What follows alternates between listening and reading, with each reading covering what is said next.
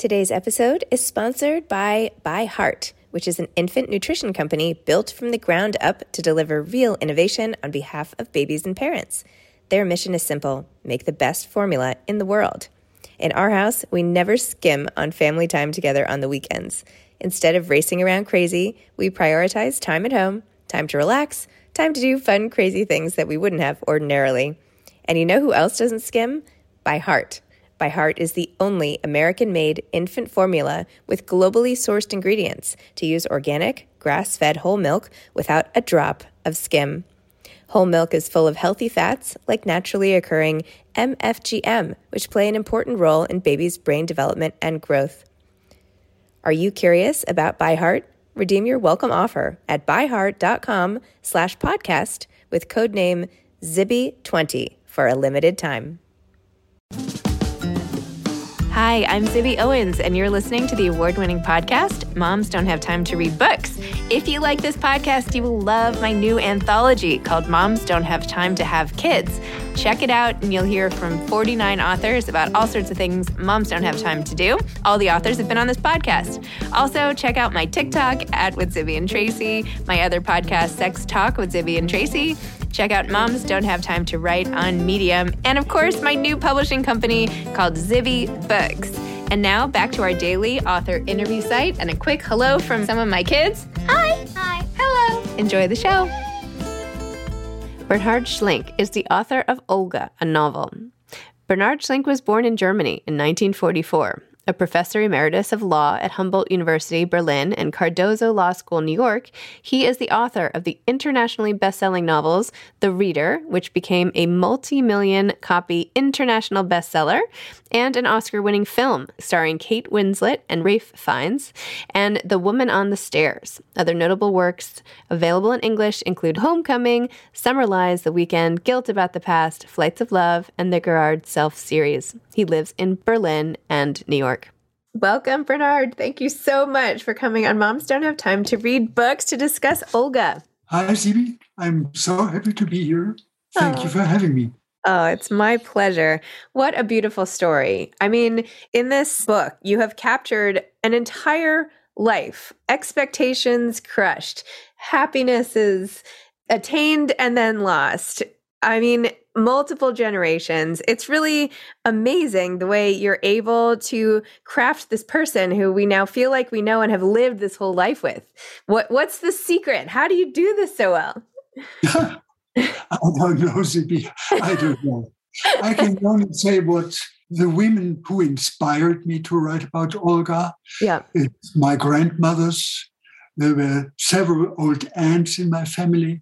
And when I was a child, they had time for me.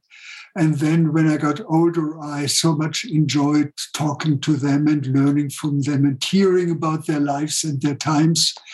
And I think all that went into Olga. What you said really resonates with me, that your grandparents made time for you, because I feel like that's the one true gift we all have to give the people that we love that is sometimes feels like the hardest one to spare. So... And grandparents sometimes can give what parents can't. A kind of understanding, time, they don't judge. They just are happy to learn what the grandchildren are interested in and want and do. Yeah. Although Olga's grandmother was not particularly nice to her. Well, Olga had bad luck with her grandmother. Yeah, bad luck. In fact, you have this one passage, maybe I could read if you don't mind. You said, is that okay if I read a few lines? Oh, please go. Yeah. Okay. You said, when Olga arrived, her grandmother was already lying in her coffin in the church. Olga sat beside her and held the wake. From nightfall till daybreak, she sat beside the woman who had taken her in and raised her, but had not liked her. She did not mourn what had been between her grandmother and herself, which was now over, but that which had never been. She also mourned the unlived lives of those fallen young men, and the life she and Herbert would never have. For the first time, all of it was real. The loss, the farewell, the pain, the mourning. She started weeping and could not stop. Yeah. I loved that passage, because that's part of grief, which I feel like is coming more into the mainstream. You're not just sad and devastated by the loss of the person, but all those experiences you would have had and then could not have. The experience she couldn't have with Herbert, because he died on this futile expedition, and with the men of her generation who died in the First World War by millions, and also the experiences she wasn't allowed to have as a woman. Yes. How hard did she have to fight to become even an elementary school teacher? And she would have loved to go to university. And this life under her possibilities, and often next to men who lived above theirs. I mean, that was a tough life. What do you think Olga would do if she was alive today? What would her job be, do you think? Oh, she would go to university. And maybe she would become a professor or a doctor, or I don't know. But she certainly would go to university and be someone. Yeah, because she was so motivated. She was someone. She was, yes. With more success.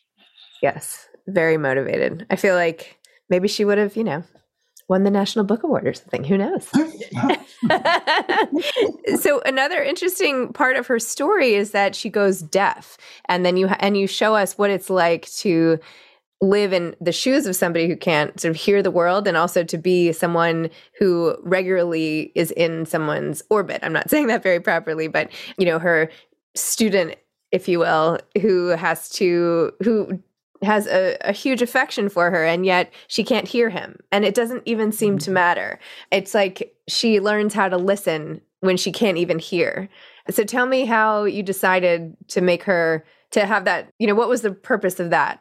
Well, one inspiration was when I grew up, like Ferdinand, we had a seamstress who couldn't hear. And like these other women, she still became important for me. And I remember as a very small child, I shouted at her and couldn't understand why she didn't respond. And later we found our way to communicate. She was very good at lip reading. And so I spoke slowly, and she had interesting things to tell. Wow, very interesting. And you also included both third person and first person, right? So you have two points of view. You introduce this character sort of halfway through who ends up linking everything all together, which we don't, I wanted to get closer and closer to her. So first, it's a kind of third person omniscient narration. And only at the end, we learn that it's Ferdinand who tells everything he has learned from her and about her.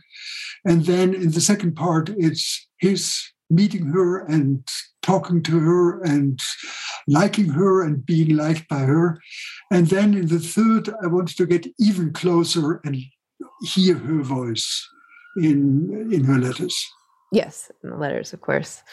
Did people really do that? Like, were there post offices that held all the letters the way it happened here? Like, that you could have a stockpile like that and have people come in and rummage through? Yes? Yes. And I learned sheer accident about a post office where they were really too lazy to sort out what has to go to the National Archive and what should we throw out. And they just put it all on the attic, and there it lay for decades. And at one point it was found. Wow. What a treasure trove. Oh my gosh.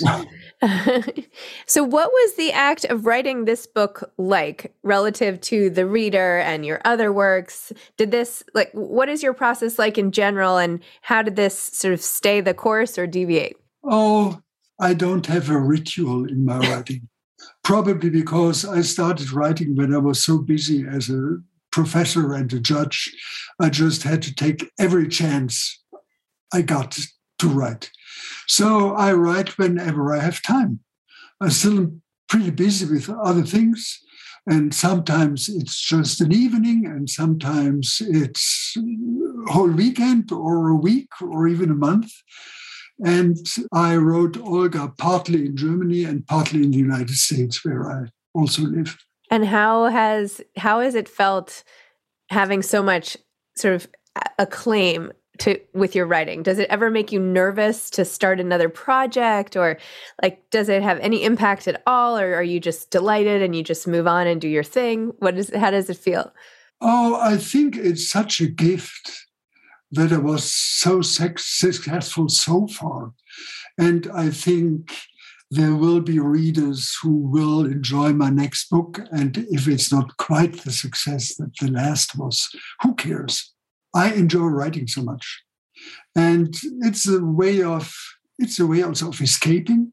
It's some escapism that I write, and I create this world, or I find this world, and I escape into it. And when did that?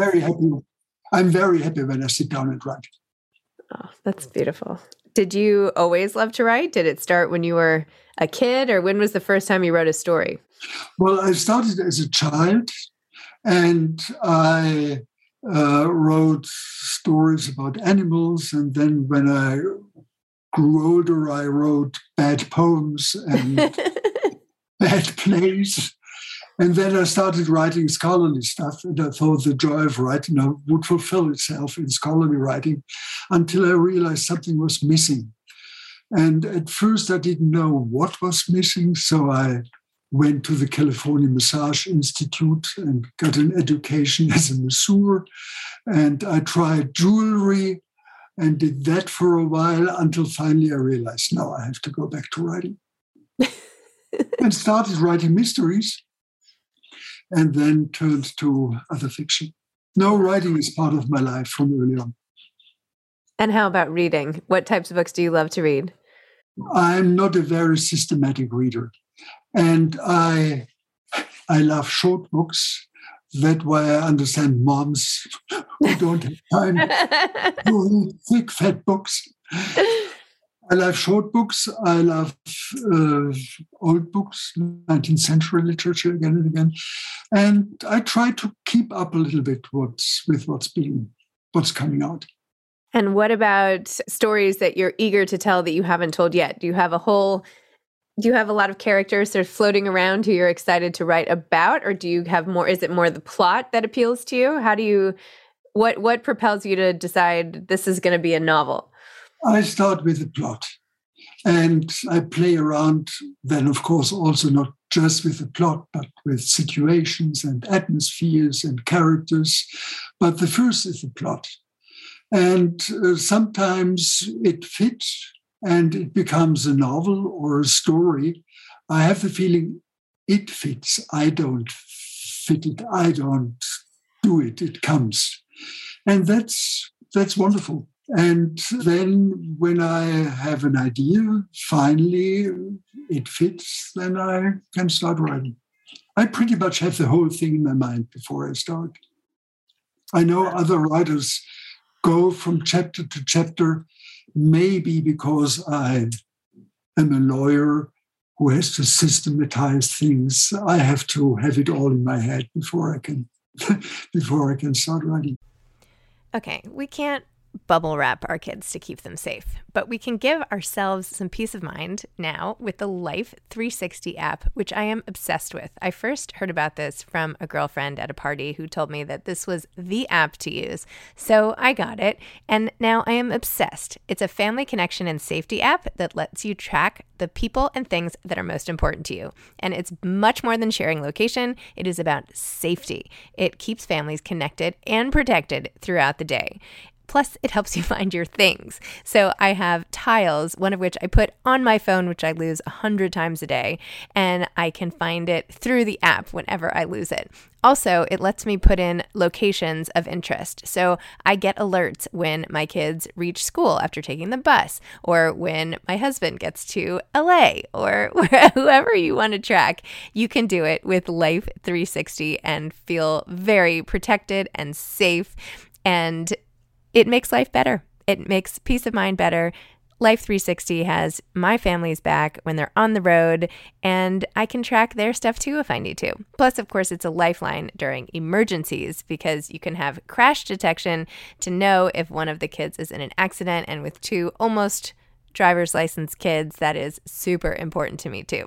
So put away the bubble wrap and protect your loved ones with Life 360. Visit life360.com or download the app today and use code BOOKS, BOOKS, all caps, to get 1 month of the gold package for free, plus 15% off all tiles. That's life360.com, code BOOKS. Wow. And tell me a little bit more about the dynamic of Olga and Herbert's family and never really feeling accepted from the beginning and not being able to, really have the relationship that she wanted because of external constraints. It's not the relationship she wanted because of that. Also, once he suggests marriage, it would mean for her to lose her position as a teacher. In Prussia in those days, once a woman teacher got married, she had to give up her profession. And she loves the independence and the strength that she gets from being a teacher. So she's also reluctant to give that up and to marry Herbert. And she has also a very clear sense of his flaws and his shortcomings. She loves him anyway. He's lively and he's charming and he's enthusiastic. But she also sees that he is somewhat elusive. Did you ever have a lost love like this? Like Olga had for Herbert. Yeah. A little bit. I mean, it was a woman. And that makes women are different in their elusiveness than men. But yeah, a little bit. Little bit. Of course, what I have experienced goes into my characters. Right. We can only write about what we know, and we know what we have experienced. Although a lot of people write about things they haven't experienced. I feel like there's a lot of debate now. Is that okay to even do? Can you write from somebody else's point of view if you can never have their lived experience? Is that okay or not? Do you have a view on that? I find this a very strange debate, I must say. I mean, what would we do without Anna Karenina? What would we do without Doris Lessing writing about men or James Baldwin writing about white people? I mean, we have to know how others see us, how others experience us. And we can only get it from them talking about it and writing about it. So I think a world where everybody would only write about his own experience would be very poor. Of course, even if we write about the other, we can't write about the other fully authentically. But that's not what we need. We know someone writes about the other and tries to understand. But I think we need that. Yeah. We absolutely need that. I feel like with fiction, I mean, all you're trying to do is see the world through someone else's perspective. And that is like the embodiment of empathy, right? That is what we're trying to get everybody to do, is to put ourselves in other people's shoes. So this is just the literary outgrowth of that sort of emotionally intelligent exercise. I don't know. I don't feel like it takes anything away from other people, just like... No. Quite to the contrary. Yeah, I think it's trying to be additive. It's trying to say, look, like, here I am taking years of my life, putting myself in your shoes. Maybe this isn't perfect, but here I am, like, trying my hardest. It's also always, it's an offer to communicate. Yes. If I don't get it right, talk to me, correct me, make me understand more and better. I totally agree. I agree. I feel like even in acting now, there's some backlash. People are saying, can you really be a character if it's not exactly like you? And it's like, well, isn't that acting? I mean, isn't that what the exercise is, right? That's like writing. Isn't this what the exercise is? But anyway. Yeah. So what are you working on now? Do you have another book in the works? I just finished an album in German. And it's also about women, 3 generations. And I think I have often been asked, why do you write about women so much?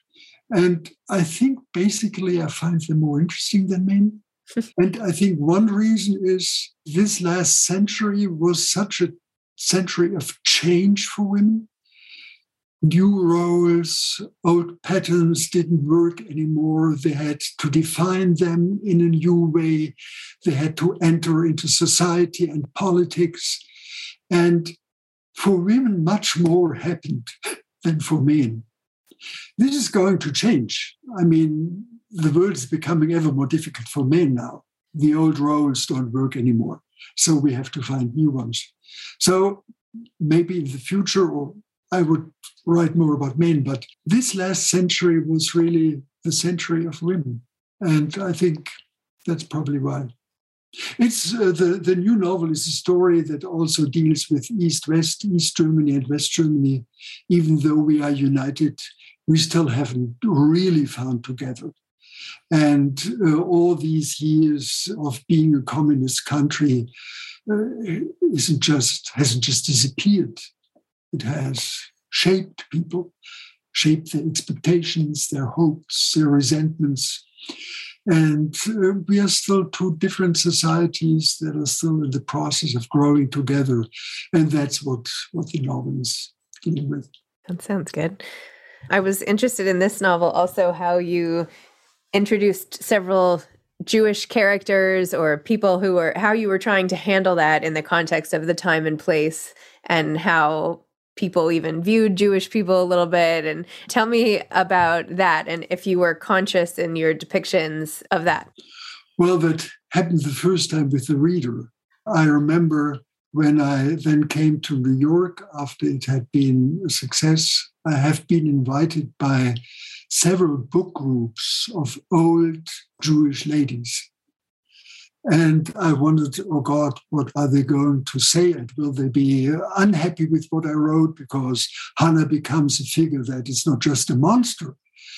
But no, they were interested. They were interested in Michael and his generation. How does this generation experience what their parents did?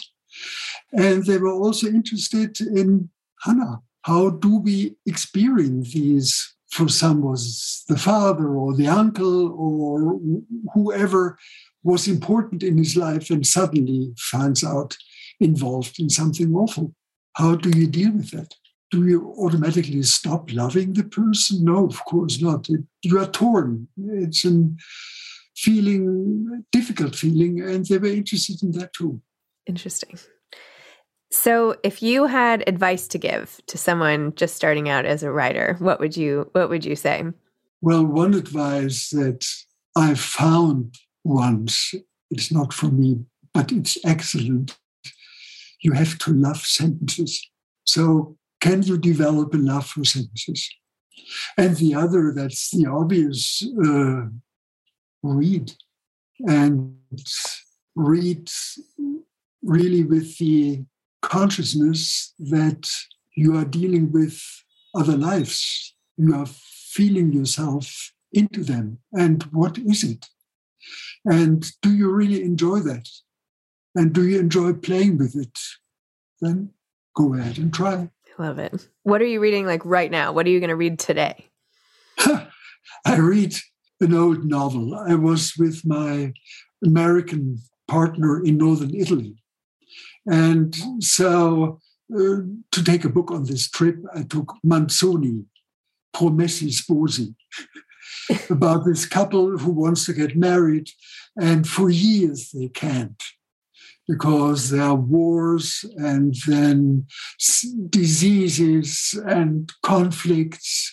And it was written in the 19th century, and it pretends to retell a chronic from the 17th century. And it's much fun. It's really much fun. Fine. I know that in the end, they will be able to get married. There's still another 200 pages to get there. So this is a relatively fat book for my normal way of reading. It's funny though when you're reading and you know something is going to happen, and yet you can still wish so hard that it's not going to, or hope so much that it will. I'm reading a book now, and I know that there's going to be this death, but I keep hoping that maybe if I just read it, it will change. That maybe it won't happen, even though in real life I knew it happened. You never it's that wishful reader thinking that makes no sense. But maybe you have to wish harder. Maybe I have to wish harder. Yeah. Isn't it wonderful how we can be drawn into books? Yes. Oh my gosh. Well, I know. Sometimes I think, what does it say about me that I want to spend my whole life in books? Like, what does that say about my actual life? Why do I do that? Is it a problem? But I just love it. I love getting lost in, like, I feel like I was in Olga's life, right? I experienced that. Like, I could feel the cold, and I could, I could just feel the whole thing. And it's just so magical. We want to live more than one life. I mean, that's also the reason to write. One wants to live. And I was with Olga, as you just described. And I love all my characters. And when the book is done, it's always a painful farewell. Now they go out into the world, and I'm not with them the way I was for 1 or 2 or 3 years. Who knows how the universe works, right? We have all these souls here, and yet then there are all these characters in all these books, and they also kind of float around. Do you know what I mean? Where do they go? Anyway, it's hard to believe that once you craft something or something gets created, that it can be lost entirely, right? It's out there. So anyway. Yeah, that's how it is. Anyway. You have lots of books behind you. I do. Yeah. I love to read. Anyway, thank you so much for coming on Moms Don't Have Time to Read Books. Thank you for introducing us all to Olga and the various cast of characters in her orbit. And thanks for taking the time. Thank you, Ziggy, for having me. It was just fun to talk to you. Oh, good. I'm so glad. It was fun to talk to you too. All right. Have a great day. You too. Okay. Bye. Bye-bye. Thanks for listening to this episode of Moms Don't Have Time to Read Books. Don't forget to follow me on Instagram at Zibby Owens and at Moms Don't Have Time to Read Books. Also sign up for my newsletter at zibbyowens.com and sign up for my virtual book club and meet lots of authors on Zoom every other week. Thanks so much to Steve and Ryan at Texture Sound for the sound editing. And thank you to Morning Moon Productions for providing this fantastic intro and outro music.